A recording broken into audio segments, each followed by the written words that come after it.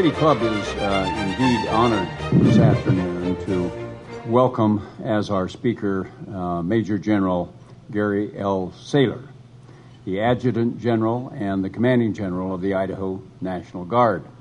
His public information officer came to me a moment before the program began, inquiring if I was going to introduce the general, and I said indeed I was, and he slipped me a little note to indicate that General Sayler is a Major General. I didn't say to him, but I thought, as I got that note, as a former private first-class general in the United States Army, I do recognize a Major General when I see one, and it's a pleasure to welcome you. General Sayler is a graduate of North Dakota State University at Fargo. His degree is in history and in education, and he was a participant in the Reserve Officer Training Corps there.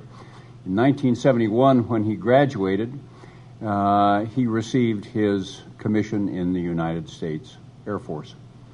His first operational assignments had to do with flying combat missions throughout Southeast Asia.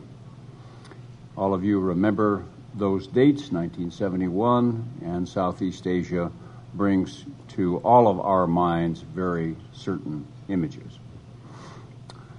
The general has, since that time, come to Idaho. 1977, he came to our fair state and Gowan Field, and he has been there and has served in a number of different responsible leadership assignments at Gowan Field and in the Idaho National Guard since that time.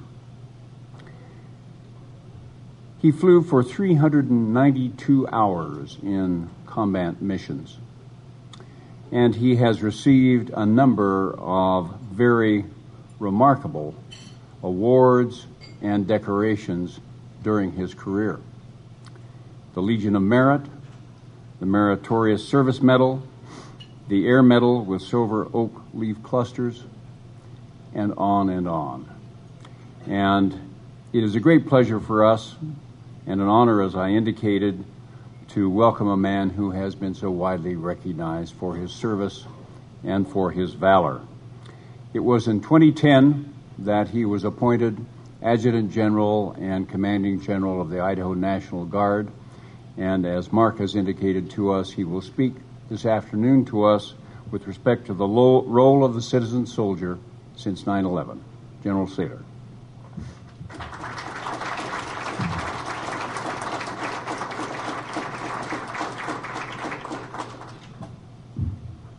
Well, thank you very much for that very kind and gracious introduction. Thank you, Senator Davis. I was going to acknowledge you, and that's a great way to do it. To get that microphone so you can hear me. I was watching the screen scroll through the speakers and the kinds of topics that you've covered in this forum over the last couple of years, and of course, the upcoming ones, and I'm in awe of the things and the topics that you've discussed. So I hope today to bring you that perspective from the National Guard perspective.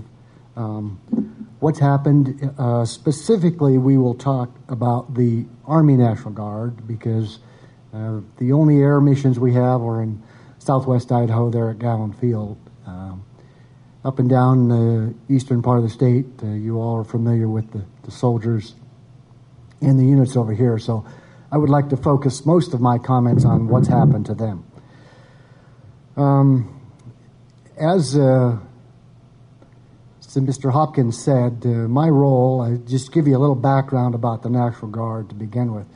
My role is to work directly for the governor, and I supervise the Army and the Air National Guard units throughout the state of Idaho.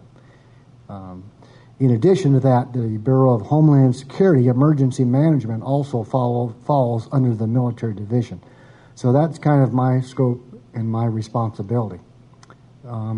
Earlier, we heard that you have these forums on a regular basis, and you have a very open and congenial forum and discussion. That's not like my staff meetings, I'll tell you. There's usually a lot of pounding fists on the table and yelling and screaming, and then I get to be the referee, and we go from there. So I'm hoping there won't be a lot of yelling and screaming today, but if you want to scream, go ahead. Okay, as you may or may not know, the National Guard really has two roles. We have a federal role, and our responsibility in that role is to make sure that we have soldiers trained and equipped and ready to support the president during a time of mobilization or call-up. It's our federal mission, the same federal mission that the active forces have, the same federal mission that the reserve component has. Next slide. What those two branches or those two parts of the service don't have is a state mission. We have a very defined state mission in the National Guard as well. We respond to the call of the governor, to the needs of the citizens of Idaho when there are emergencies that require manpower support and Guard unique equipment throughout the state of Idaho. On a day-to-day basis, our commander-in-chief is the governor, unlike the active forces or the reserve components that are scattered throughout Idaho. Their day-to-day commander is obviously the President of the United States. The National Guard has been called upon a number of times. In the late 90s, we had a series of years where we had a lot of snow, resulted in some flooding, resulted in some schools in the northern part of the state that had so much snow on the roofs. We mobilized the Guard to clean the snow off the roof. Now, obviously, we've had fires throughout the state in the last few years. All of those have been situations where the governor has called the Guard and we have served. The equipment, the training that we get to perform our federal mission transfers very easily to help the state and the citizens during times of domestic need. Luckily, last spring we were all preparing for the worst. In Idaho, both the North Idaho and certainly this part of the state had snowpacks beyond records, and we were expecting some significant flooding, and thankfully it worked out, and we had minor flooding and the Guard was not needed. But those are the kinds of things that we do each and every day and prepare for in our state role. Next slide. The history of the National Guard.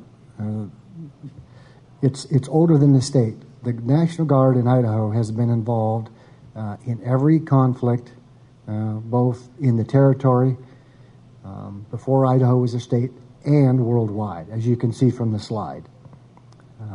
No theater that we haven't deployed to. During the Vietnam period, the engineers that were at that time headquartered in Lewiston were mobilized and deployed to Vietnam. That was the largest Guard unit that was deployed in Vietnam during the Vietnam conflict.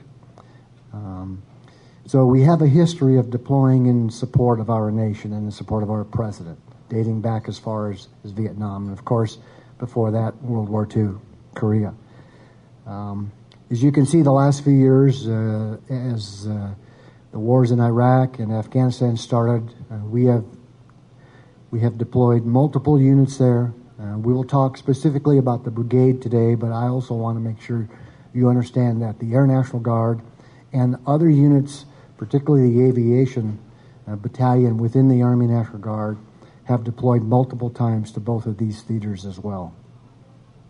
At this point, more than 4,000 Idaho soldiers and airmen have deployed since 9/11. Next.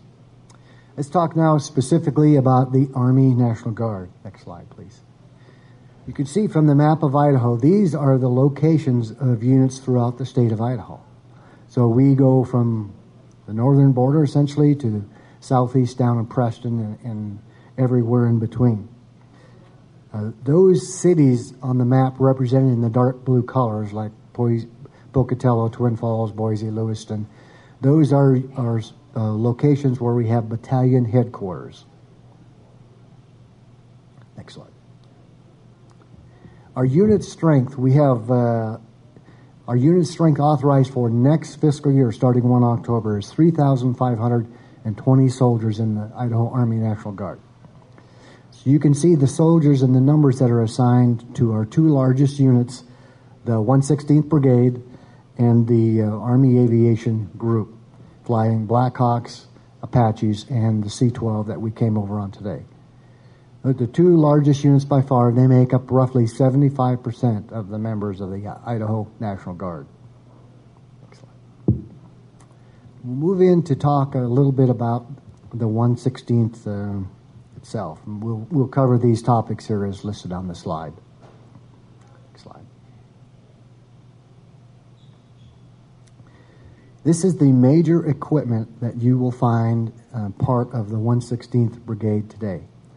As you go through the slides, or as I go through them, and as I refer to the 116th, at times you'll see it referenced as the 116th Cavalry Brigade. Sometimes it's the 116th Heavy Combat Brigade Team. Basically, the 116th has been part of Idaho for years and years. It's undergone equipment changes and name changes, and it depends on what period of time the slide talks to is what the exact name of the unit is. This is the equipment that we have today. Primarily, it's a heavy brigade, which means it's equipped with the M1A1 tank and the Bradley fighting vehicle, the two pieces of equipment in the upper left-hand corner. The unit, the 116th, has such a high reputation and has done such an outstanding job that as they now get home from this recent tour in Iraq, they will go through new equipment training. The M1A2 tank will be modified, and it will become actually the M1A2 SEP tank, which is a system enhanced tank. That's the newest tank that the United States Army has, and Idaho will be the only brigade that gets that new tank. Along with that will be the Bradley fighting vehicle, the latest and greatest of the fighting vehicle. Again, Idaho will be the only brigade. There's 10 heavy brigades in the National Guard, and Idaho will be the only one that gets equipped with that equipment. So you can see all the various sundry vehicles that go with the brigade, and they're stationed all around the state. The one other that I would call your attention to is in the bottom right corner of the slide, and that's the Shadow and Raven. So it's a heavy brigade full of tanks and full of up-armored Humvees and Bradley fighting vehicles, but it has its own mini Air Force within the brigade, and these are UAVs. This is a new addition to the brigade, and these vehicles and their operators were also deployed as part of the 116th this past deployment. In fact, they operated in a little bit different location, but they deployed right with the brigade and supported them with the intelligence gathered from these UAVs. Excellent.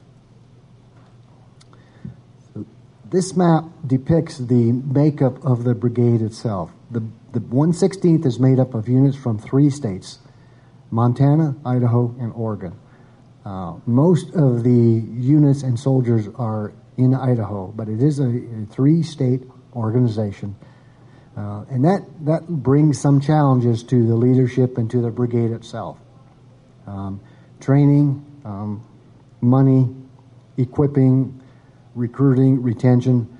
Since this is Idaho Army National Guard's primary and largest unit, it gets a very high priority within the state of Idaho for recruiting and retention and training. Other states may not see it that way. That is not in Oregon or Montana. That is not their primary unit. It's one of their smaller units. So at times they don't put the same emphasis on those pieces and parts of the 116th as we do. So when you take a unit like that and put them together and get them ready to go to combat, it brings some unique challenges. And I think we have a good relationship with those states, don't get me wrong, but they certainly do not look at recruiting and retention in the same vein that we do here in Idaho. Next slide, please. This Idaho map shows you where those 116th units are in Idaho. The earlier Idaho map showed all the units in Idaho. These are just the locations of the pieces and parts of the 116th, including the battalion or brigade support battalion right here in Idaho Falls. Next slide. So we're here really to talk about 9/11 and what's happened since then.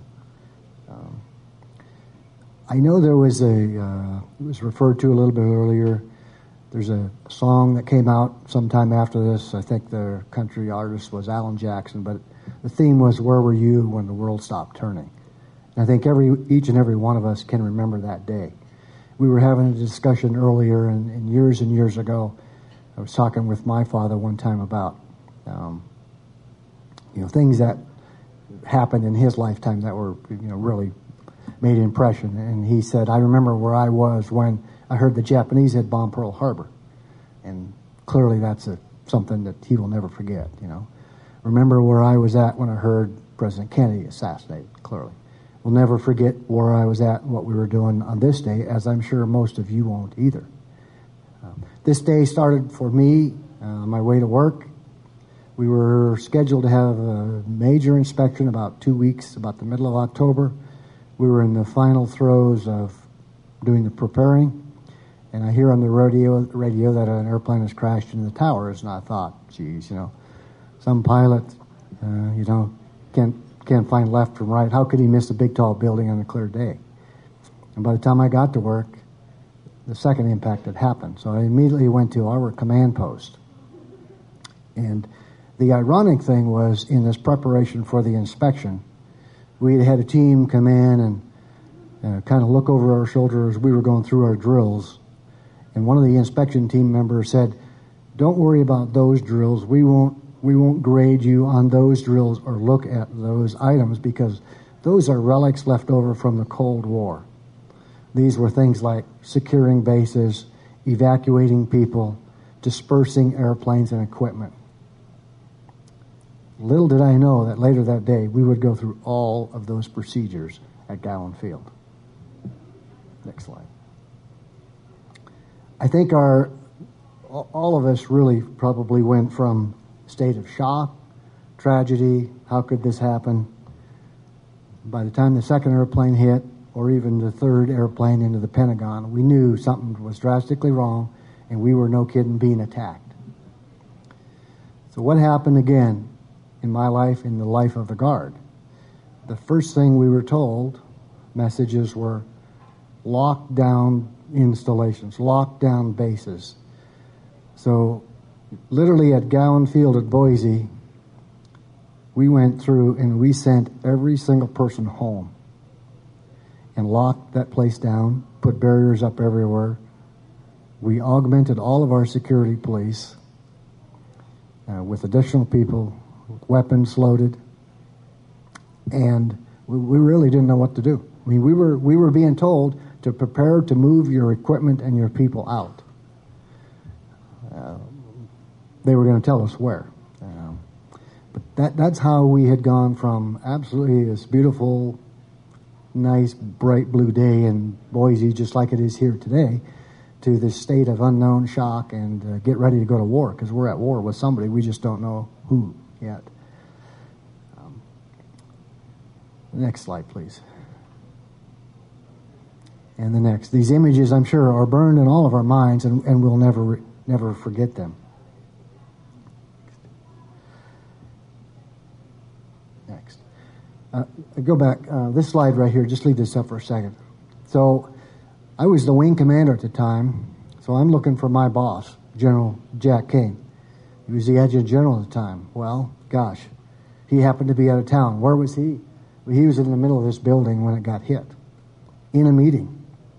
And he tells the same story. He's in a meeting, and somebody comes in and says, "Hey, there's just been an airplane into the towers." And he said, "Yeah, well, okay, So they keep going, and it was the second airplane hit the tower. Something is wrong. And so the meeting adjourns, and pretty soon it's boom, and there's the smoke and the dust, and the Pentagon has been hit. So he's out of town. Of course, all cell phone, all communication goes down because all the circuits are immediately overloaded. So I can't talk to him. He can't talk to us. He doesn't know what's happening out in Idaho. He eventually made his way home a couple days later with a couple of other active duty generals that were headed to the West Coast. I remember Governor Kempthorne calling, actually coming to Gowan Field and saying, if they're attacking government buildings, where should I go? What should we do here at state government? So we actually made some plans on the spot of where we would accommodate him and his staff there at Gowan Field. I can tell you since that, we've developed some pretty rigid plans about how all that will work. But at that point in time, nobody ever really anticipated an attack on this country. And so it's really a wake-up call for everybody. So as I mentioned, the first thing we did was ramp up security. Up to 9/11, at most bases, all bases, forts throughout the nation, if you had a little sticker on your car that you typically got when you signed into a base, just had the name of the base. It could be Gowan Field, it could be Hill Air Force Base, it could be wherever you were assigned. That's really all you needed to get on and off the base. Well, I can tell you that day has never returned. We went from threat condition normal, we call it, to threat condition Delta, which means you are under attack in a matter of about 30 minutes. We had a lot of confused people. We sent them home. They didn't know when they should come back to work, how they would get back on the base. But that was the first big change for the National Guard. In addition to that, Gowan was really the easier piece. The next piece was, well, how do we secure the armories in Rexburg, in Idaho Falls, in Pocatello, in Post Falls, in Bonner's Ferry? What do we do about security there? There was no barriers in place. There were no methods to secure those locations. And a lot of those locations, or at least some of those locations, have armories, or not armories, but arms vaults where they store weapons and things like that. Well, the last thing we wanted was somebody to try and get into one of those and steal a bunch of weapons. So again, we put soldiers on duty armed in those different armories. And we did the best we could to protect them from some kind of a terrorist event. You also might remember that the airports all of a sudden now were, once they started flying again, it was a very difficult issue about how to secure them. So we put Army National Guard soldiers on duty and armed them and put them at various airports throughout the state of Idaho. Again, they weren't like the modern TSA people. They were searching. That was still an airport requirement or an FAA requirement. But they were there as a show of force and to take whatever action they needed to prevent a hostile action. We also,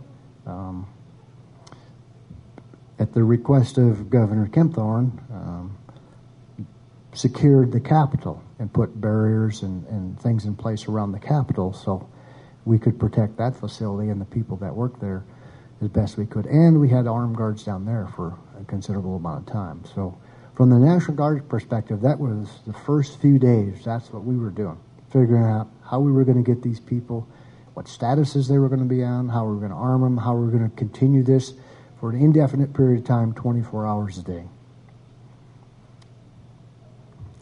So let me back up just a little bit now. What did the 116th, what was their life like before 9/11? Their life was good. Being in the Guard was great. The Army National Guard at that time was part of the Strategic Reserve. So in the Army's mindset, they would handle all the conflicts. But when the big war happened with Mother Russia coming across the borders into Germany, the Army would be there in place and they would hold them off until we could mobilize the Guard, train them, and ship them over there.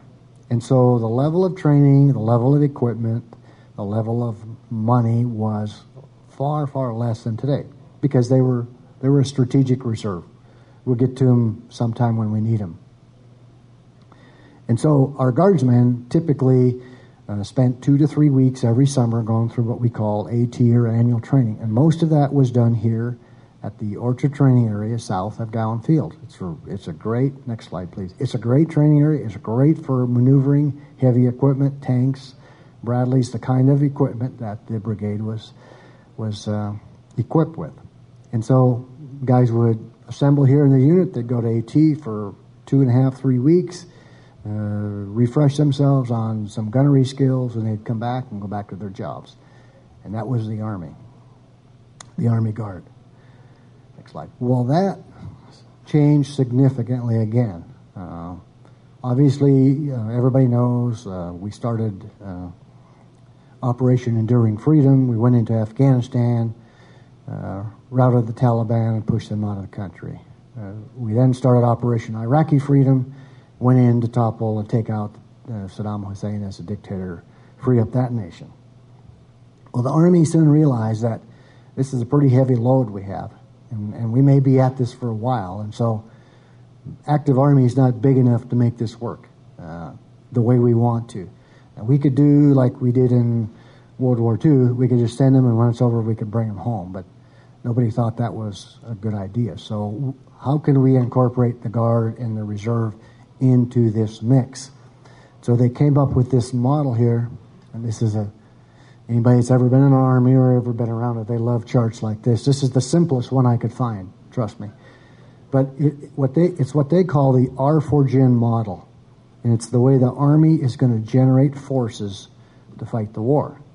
And basically what all of this stuff tells you is they put you in a 5-year cycle. So year one, you're just in place. You don't really do much. You stay current on maybe your individual weapons and some small tactics.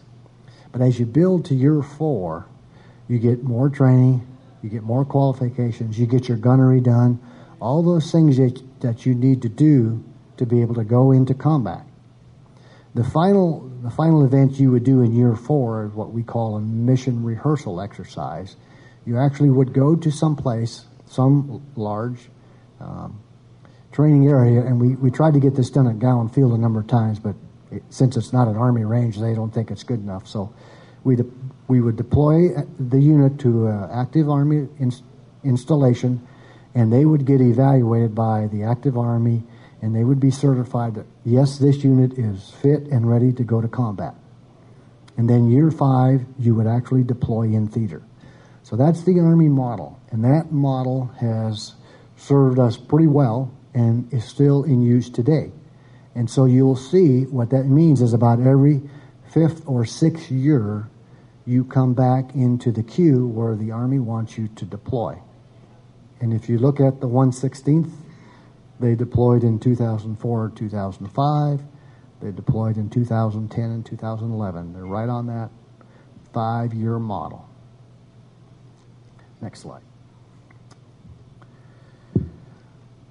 So finally we get to the point where Army says, okay, 1/16th, it's your turn.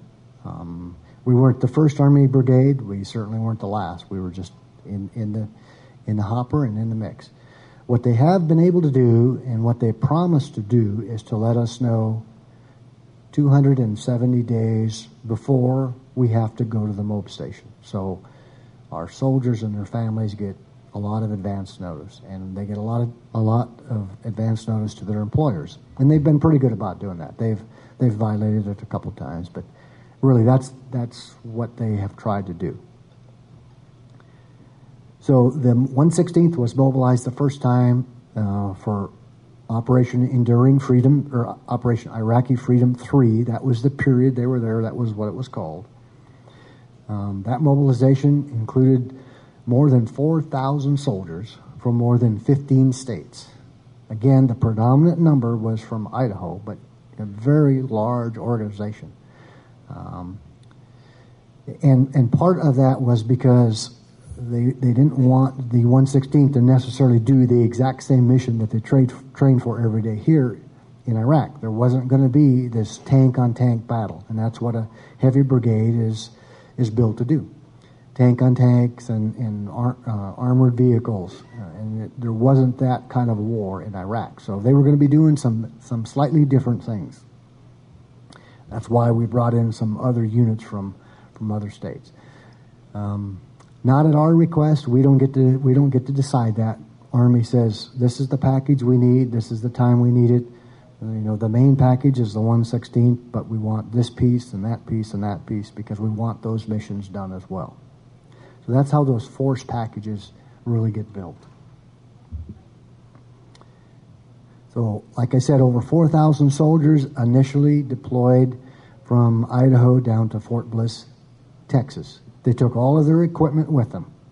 Now imagine this, 111 railroad cars full of equipment. That's what we shipped down to Fort Bliss. And that's just the armor and the Bradleys and the Humvees and things like that. I mean, all the individual stuff was lugged down there on soldiers' backs. Next slide. This was the first large mobilization Idaho had experienced. I mentioned earlier we had a battalion that went to Vietnam years and years ago, but this was the first large-scale mobilization. So there were things that we had never done before, again, as part of the strategic reserve that we weren't required to do or asked to do. But you can imagine in 4,000 soldiers that now had to meet Army standards, some of the things that we had to do, a lot of medical issues, dental issues, glasses, chem warfare training. We knew how to handle weapons. We knew how to do gunnery. All these things that we really never worried about because we were always here in Idaho now came to the forefront. Family issues. I mean, the longest soldiers had been separated from families before was probably 3 or 4 weeks, or if they went to a school for a couple months. Now we're looking at not just a year, but 18 months from start to finish, with 12 months being boots on the ground, which means actually 12 months in theater. So a very long deployment. So a lot of family issues, a lot of single parents. What do they do with their kids? How do they take care of them? Do they have somebody that's designated to do that? Powers of attorney. Who's going to have authority to sign for me and to do those things? We did wills. And then there were the jobs. What about my job? How am I going to, what's going to happen to my job? So the first time through, there were just so many issues that we had never had to deal with before. We had great people. We had a lot of great support. But you can imagine that many soldiers with that many individual issues that all had to be resolved before we left or while we were at Fort Bliss or even the next stop, which we'll talk about in a second. So our next stop, we went to Fort Bliss. We did a lot of additional training. We learned how to do some of the missions that we normally didn't train on here at Gowan Field. From there, they shipped the whole brigade to Fort Polk, Louisiana. That was a shorter stay, but that was really where we did the final rehearsal exercises and then that final evaluation that I talked about earlier, where an active duty Army general officer could say to the President, to the Secretary of Defense, this unit is certified and ready to go to combat. And that's what happened at Fort Polk. Soldiers maintain an outstanding attitude. Many of them were anxious. I mean, anxious to go. The families were anxious about what was going to happen to them. So, obviously, a lot of distraught families, a lot of sad goodbyes. Next slide. The farewell ceremonies were touching. We had them all over the state. There were some wives who came down to Fort Polk for a day or two, even though we encouraged them not to do that. Unbelievable how many last-minute marriages we had, how many proposals, things like that. But then there finally was just nothing but goodbye and Godspeed. Next. All the soldiers were, the equipment all went by ship.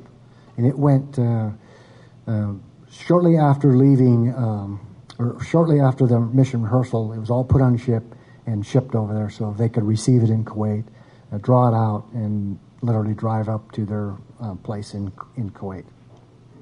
Or in Iraq, I'm sorry. All the soldiers, or the predominant, went on some charter commercial flight, load them up and go nonstop.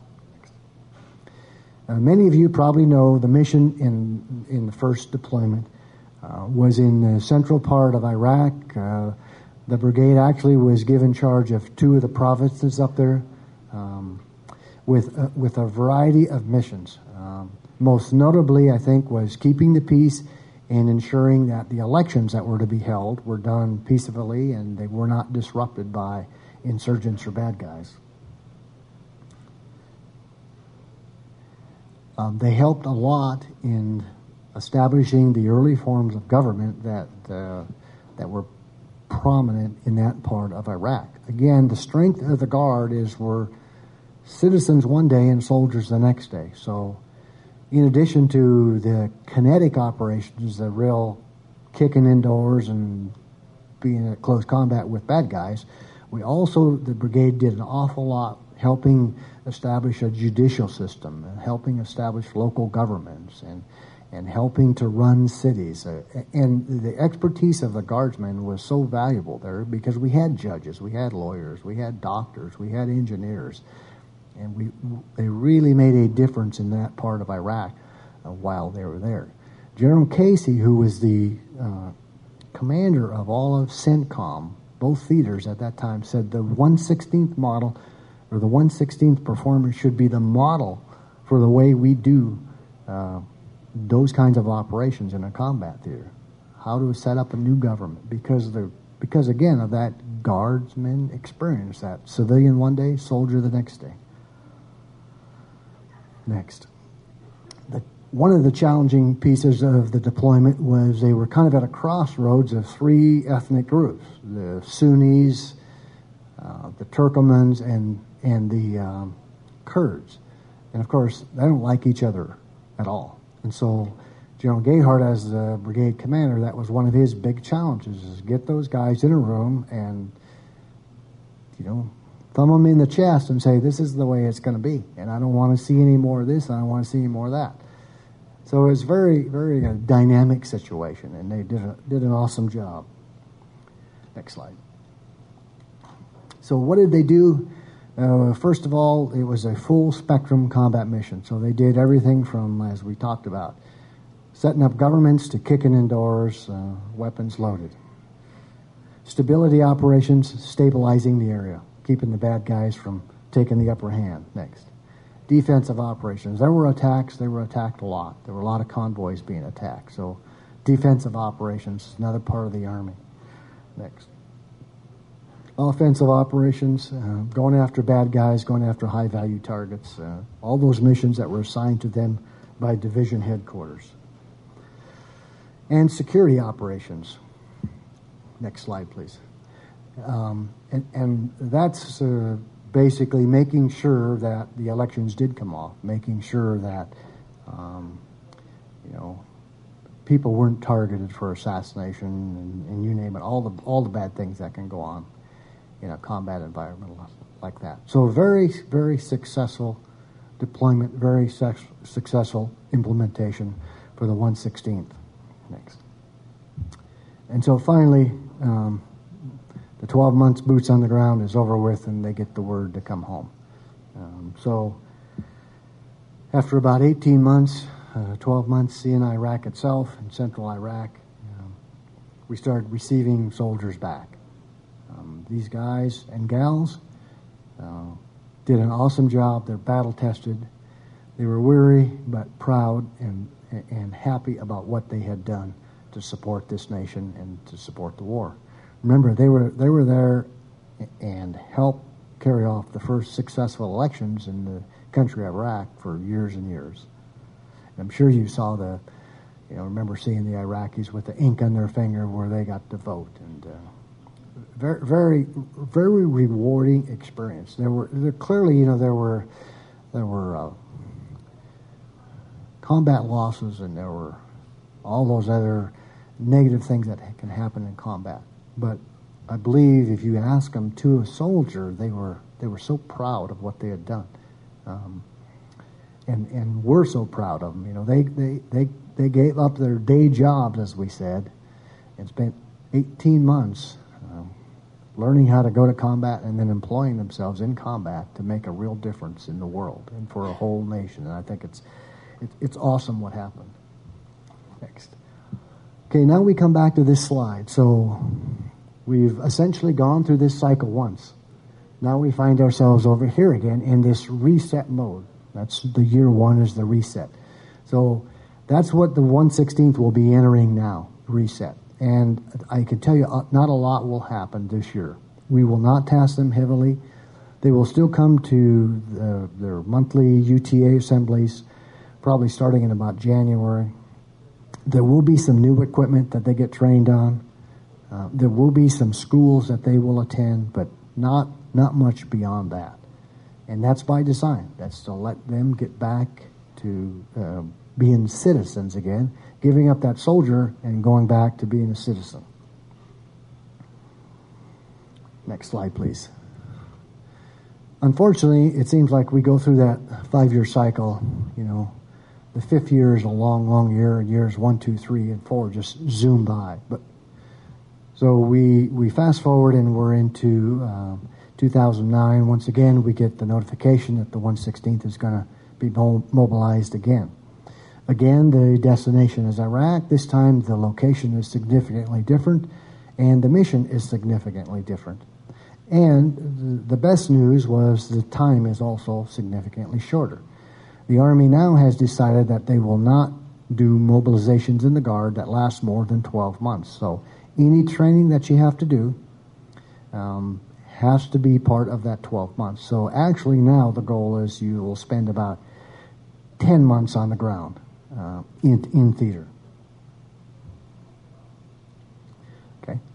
So the first stop, mobilization, was much like last time. First time we went to Fort Bliss, this time to Camp Shelby down in Mississippi. Next slide, please. Spent about just short of 2 months down there getting trained up, had the mission rehearsal exercise. We're ready to go to combat. And all too soon, again, we're departing. Next slide, please. I will tell you, though, that this time it was much easier than the first time. Slightly over 50% of the soldiers that deployed had gone before, either with the 116th, with the active Army, or with another Guard unit. Second of all those family issues, although we still had them, we knew so much better what the issues were going to be, and we had the staff on board to take care of them. So much smoother operation there. Next slide. Here we are in Iraq. Same thing. Charter airlines. No equipment was taken this time. We didn't need 110 railroad cars. They took individual weapons and the individual body armor, helmets, all that stuff, but no heavy equipment. Arrive in Iraq. The destination this time was Victory Base Complex, Camp Victory.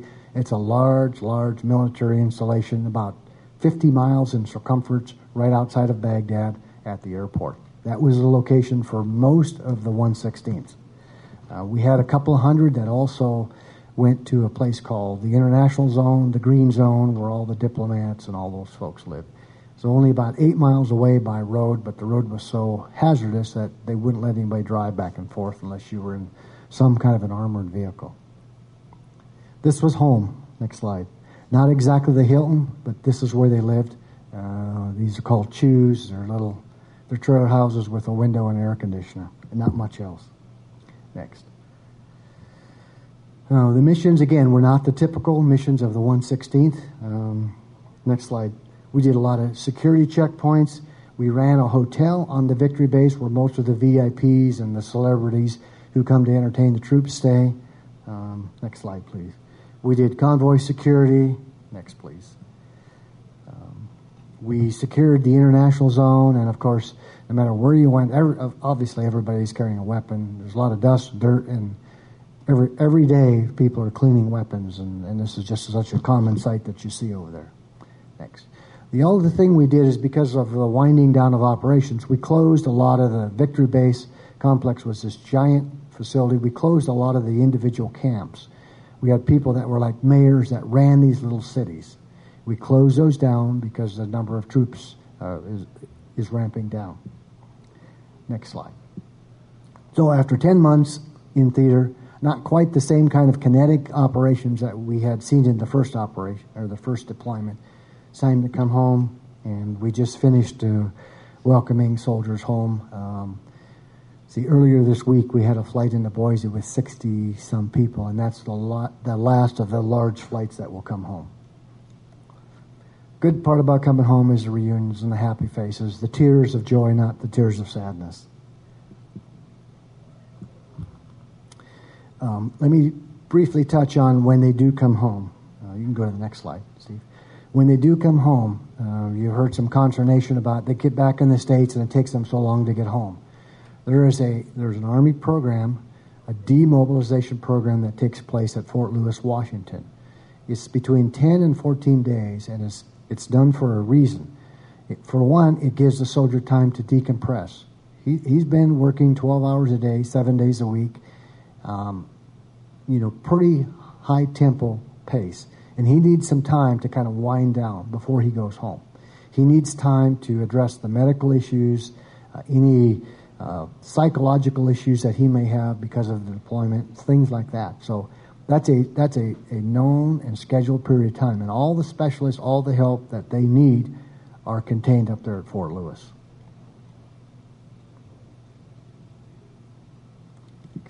What we want is when that soldier gets home, he's done decompressing and he's ready to go back and integrate with his family. And sometimes that takes folks some longer than others. I can tell you all of the 116th members are now back in the States. There's still 118 that haven't come back to the city they left from. About 87 of those are in a unit, a medical unit up at Fort Lewis that we'll talk about in a bit. Some went to a school immediately upon arriving. So let me just talk briefly now about, we've come and gone twice, what some of the impacts have been, both in the financial and in the human. For Idaho, as you can see, we've had 15 combat casualties, 15 Idaho kids who won't be coming home. 3 seriously injured, and by that I mean 3 that have lost significant limbs. 1 from the last conflict or the last deployment, 2 from the first deployment. As you can see, 6 up here with TBI, traumatic brain injuries. Those are very traumatic, and they're getting ongoing help. A couple of those are still being evaluated and treated from the first deployment more than 5 years ago. Many soldiers have been exposed to traumatic brain injuries. That's like a concussion. It can happen in high school football. It can happen too close to an explosive going off. It can happen in a rollover. You can bang your head. So there's lots of reasons it can happen, and most of those will heal by themselves in a little bit of time. Those more severe ones will be held up at Fort Lewis and be treated. There's a list of criteria for every soldier. If you're within X number of yards of this kind of explosive or that kind of explosive, or you're for this kind of event, you must be evaluated whether you want to or not. And then a professional will determine whether you need more help or not. And then, of course, the PTS, post-traumatic stress, that's yet to be determined. This most recent deployment, since it wasn't as kinetic or as in your face, so to speak, as the first one, we think there will be a reduced amount of this, but it's we don't know for sure. Time will only tell. For those soldiers who do have medical issues, these systems have all been put in place since the first deployment. There's now a warrior transition unit, and if you need a continual medical care, if you got a bad knee and you need knee surgery, or if you need some kind of medical treatment, they will hold you at Fort Lewis in Washington, if possible, until you get through that treatment. We've had guys that need new joints. They carry somewhere around an 80 to 100-pound pack, and you do that every day for 12 hours for a year, and it can easily cause shoulder problems, especially on some of our more senior members. So all of that stuff is being treated and done up there. Next slide. There's another program they've started, and this is a community-based warrior transition unit. The idea is if you can get the same medical care closer to your community, to let those soldiers come home and get the care locally. Now, it sounds better than it seems to work, because for Idaho, the community-based warrior training unit is in Utah. So it may be a little closer if you're in southeast Idaho. If you're in northern Idaho, it's actually closer to go to Fort Lewis. So we work those on an individual cases, and we have soldiers at both of those locations still being treated for injuries. Next slide. One of our giant concerns, our main concerns as soldiers come home, is I think everybody's aware of the suicide and this epidemic. It seems like throughout America. It also happens here in Idaho. So we have built a very strong, what we call warrior to warrior program, where we have got this in all the units in Idaho. We have trained people. We have trained them what to look for. We have hotlines, and we are worried about these young men and women coming home and having to scale down, maybe not having a job, and taking some action against themselves that would be harmful. And so we have a very, very robust, as does the active Army, program to try and combat suicides. Next. Also part of the human toll is just the employment uncertainty. The first time the brigade came back, the economy was good. There were a lot of jobs, and it wasn't that much of an issue. Obviously, they're coming home. The economy is not that good. Unemployment is a little bit higher, and that adds to their uncertainty, their anxiety, and their depression, and possibly taking some harmful action against themselves. So we have been working very hard. We started this 6 or 7 months ago, working with the governor. He has his Hire One Vet program. We have recruiting and retention NCOs throughout Idaho at all of our unit locations, and we have told those guys not to worry so much about recruiting because our strength is over 100%, but to work in the local communities to find jobs. They know the employers, they know the community, and they have visited almost every employer throughout Idaho to talk to them about jobs and why they should be hiring vets, what veterans bring to their job. And I can tell you, I think we've been pretty successful. We have some groups that have stood up and said, I don't need anybody, but I'm going to hire this many. And we have one of our employers down in Blackfoot said, I'll hire 6 of them. I don't need them, but I'm going to hire them. We have a mining operation actually in northern Nevada said, I'll hire 50 soldiers. So we have seen some success. General Gayhart was just on a radio program a couple of days ago in Boise, and he was talking about the jobs program, and he said, if anybody wants to hire a soldier, give me a call. Well, later that morning, he had a call, and the guy said, I need a welder tomorrow. I had the guy quit today. Do you have a welder that you can get me tomorrow? And we found a guy who wants to be a welder or is a welder, and he's got a job. So that kind of stuff, and I'm really, really pleased by all the employers and all that support that's happened in Idaho. But we have 400 plus who said they will need a job, and so we are working hard to fill those. We also have developed a very extensive family support program. Go to the next slide. This, I hope you can read it, but none of these positions were in place the first time the brigade came home, because nobody realized how much we needed them. The active Army soldiers have all this on their installations. It was not in place for the Guard. It has all been put in place since. So we have family coordinators throughout the state, located all of our key areas throughout the state. And we do all kinds of integration training for husbands and wives. We do a program called Strong Bonds, where we actually let the couples go away to a retreat for the weekend. We just had one in Sun Valley, and we've had them in McCall and all over the state, to let those families get together. And at those retreats, we have financial counselors, we have psychologists, we have marriage counselors, we have all kinds of expertise for these soldiers to bring them home, to get them back into society. So tremendous, tremendous strides made in this program for our families. Next slide, please. This is where we have these family coordinators. Not only now, but during the deployment, this is always the first point of contact, these facts, as we call them, for any kind of issues. And we had a young woman in Pocatello that's last spring when we had all the rain, her basement started flooding, it washed out the wall.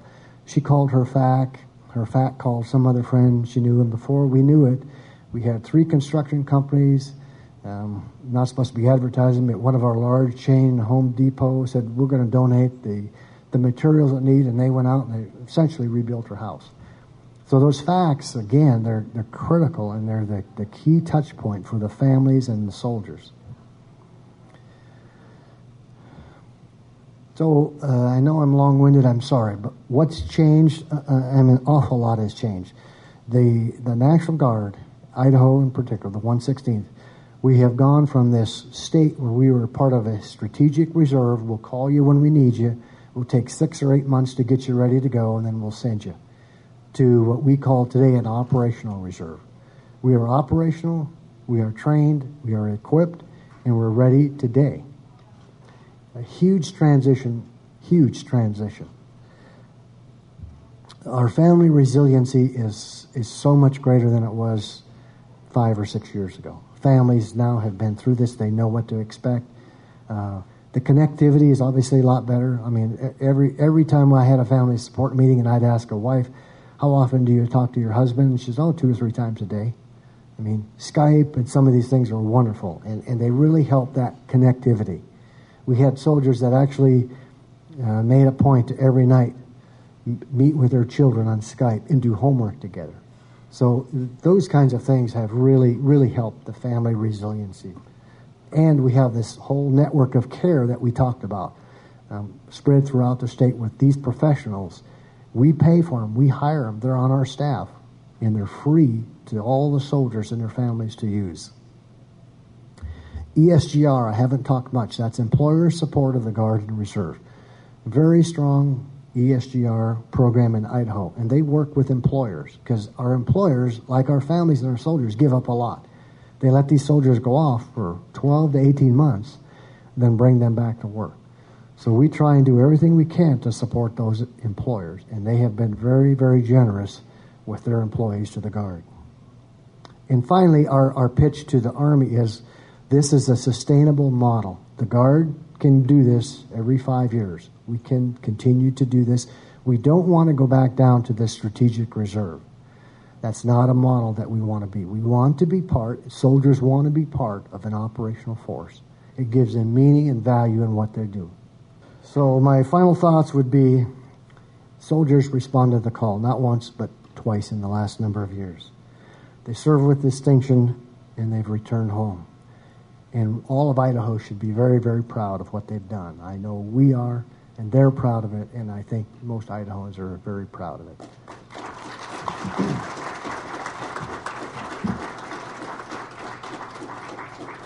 General, let me thank you on behalf of the Idaho Falls City Club for being with us this afternoon. Idaho is proud of you, proud of our 116th Brigade, and proud of our National Guard in general, and we thank you all for your very active involvement in this nation's security and in this state's security. Without further ado, and just wanting you to know that this audience has showed enormous interest in what you have brought to us by way of a message today. Again, we thank you and thank the Guard. We're proud of all of you. Thanks for being here.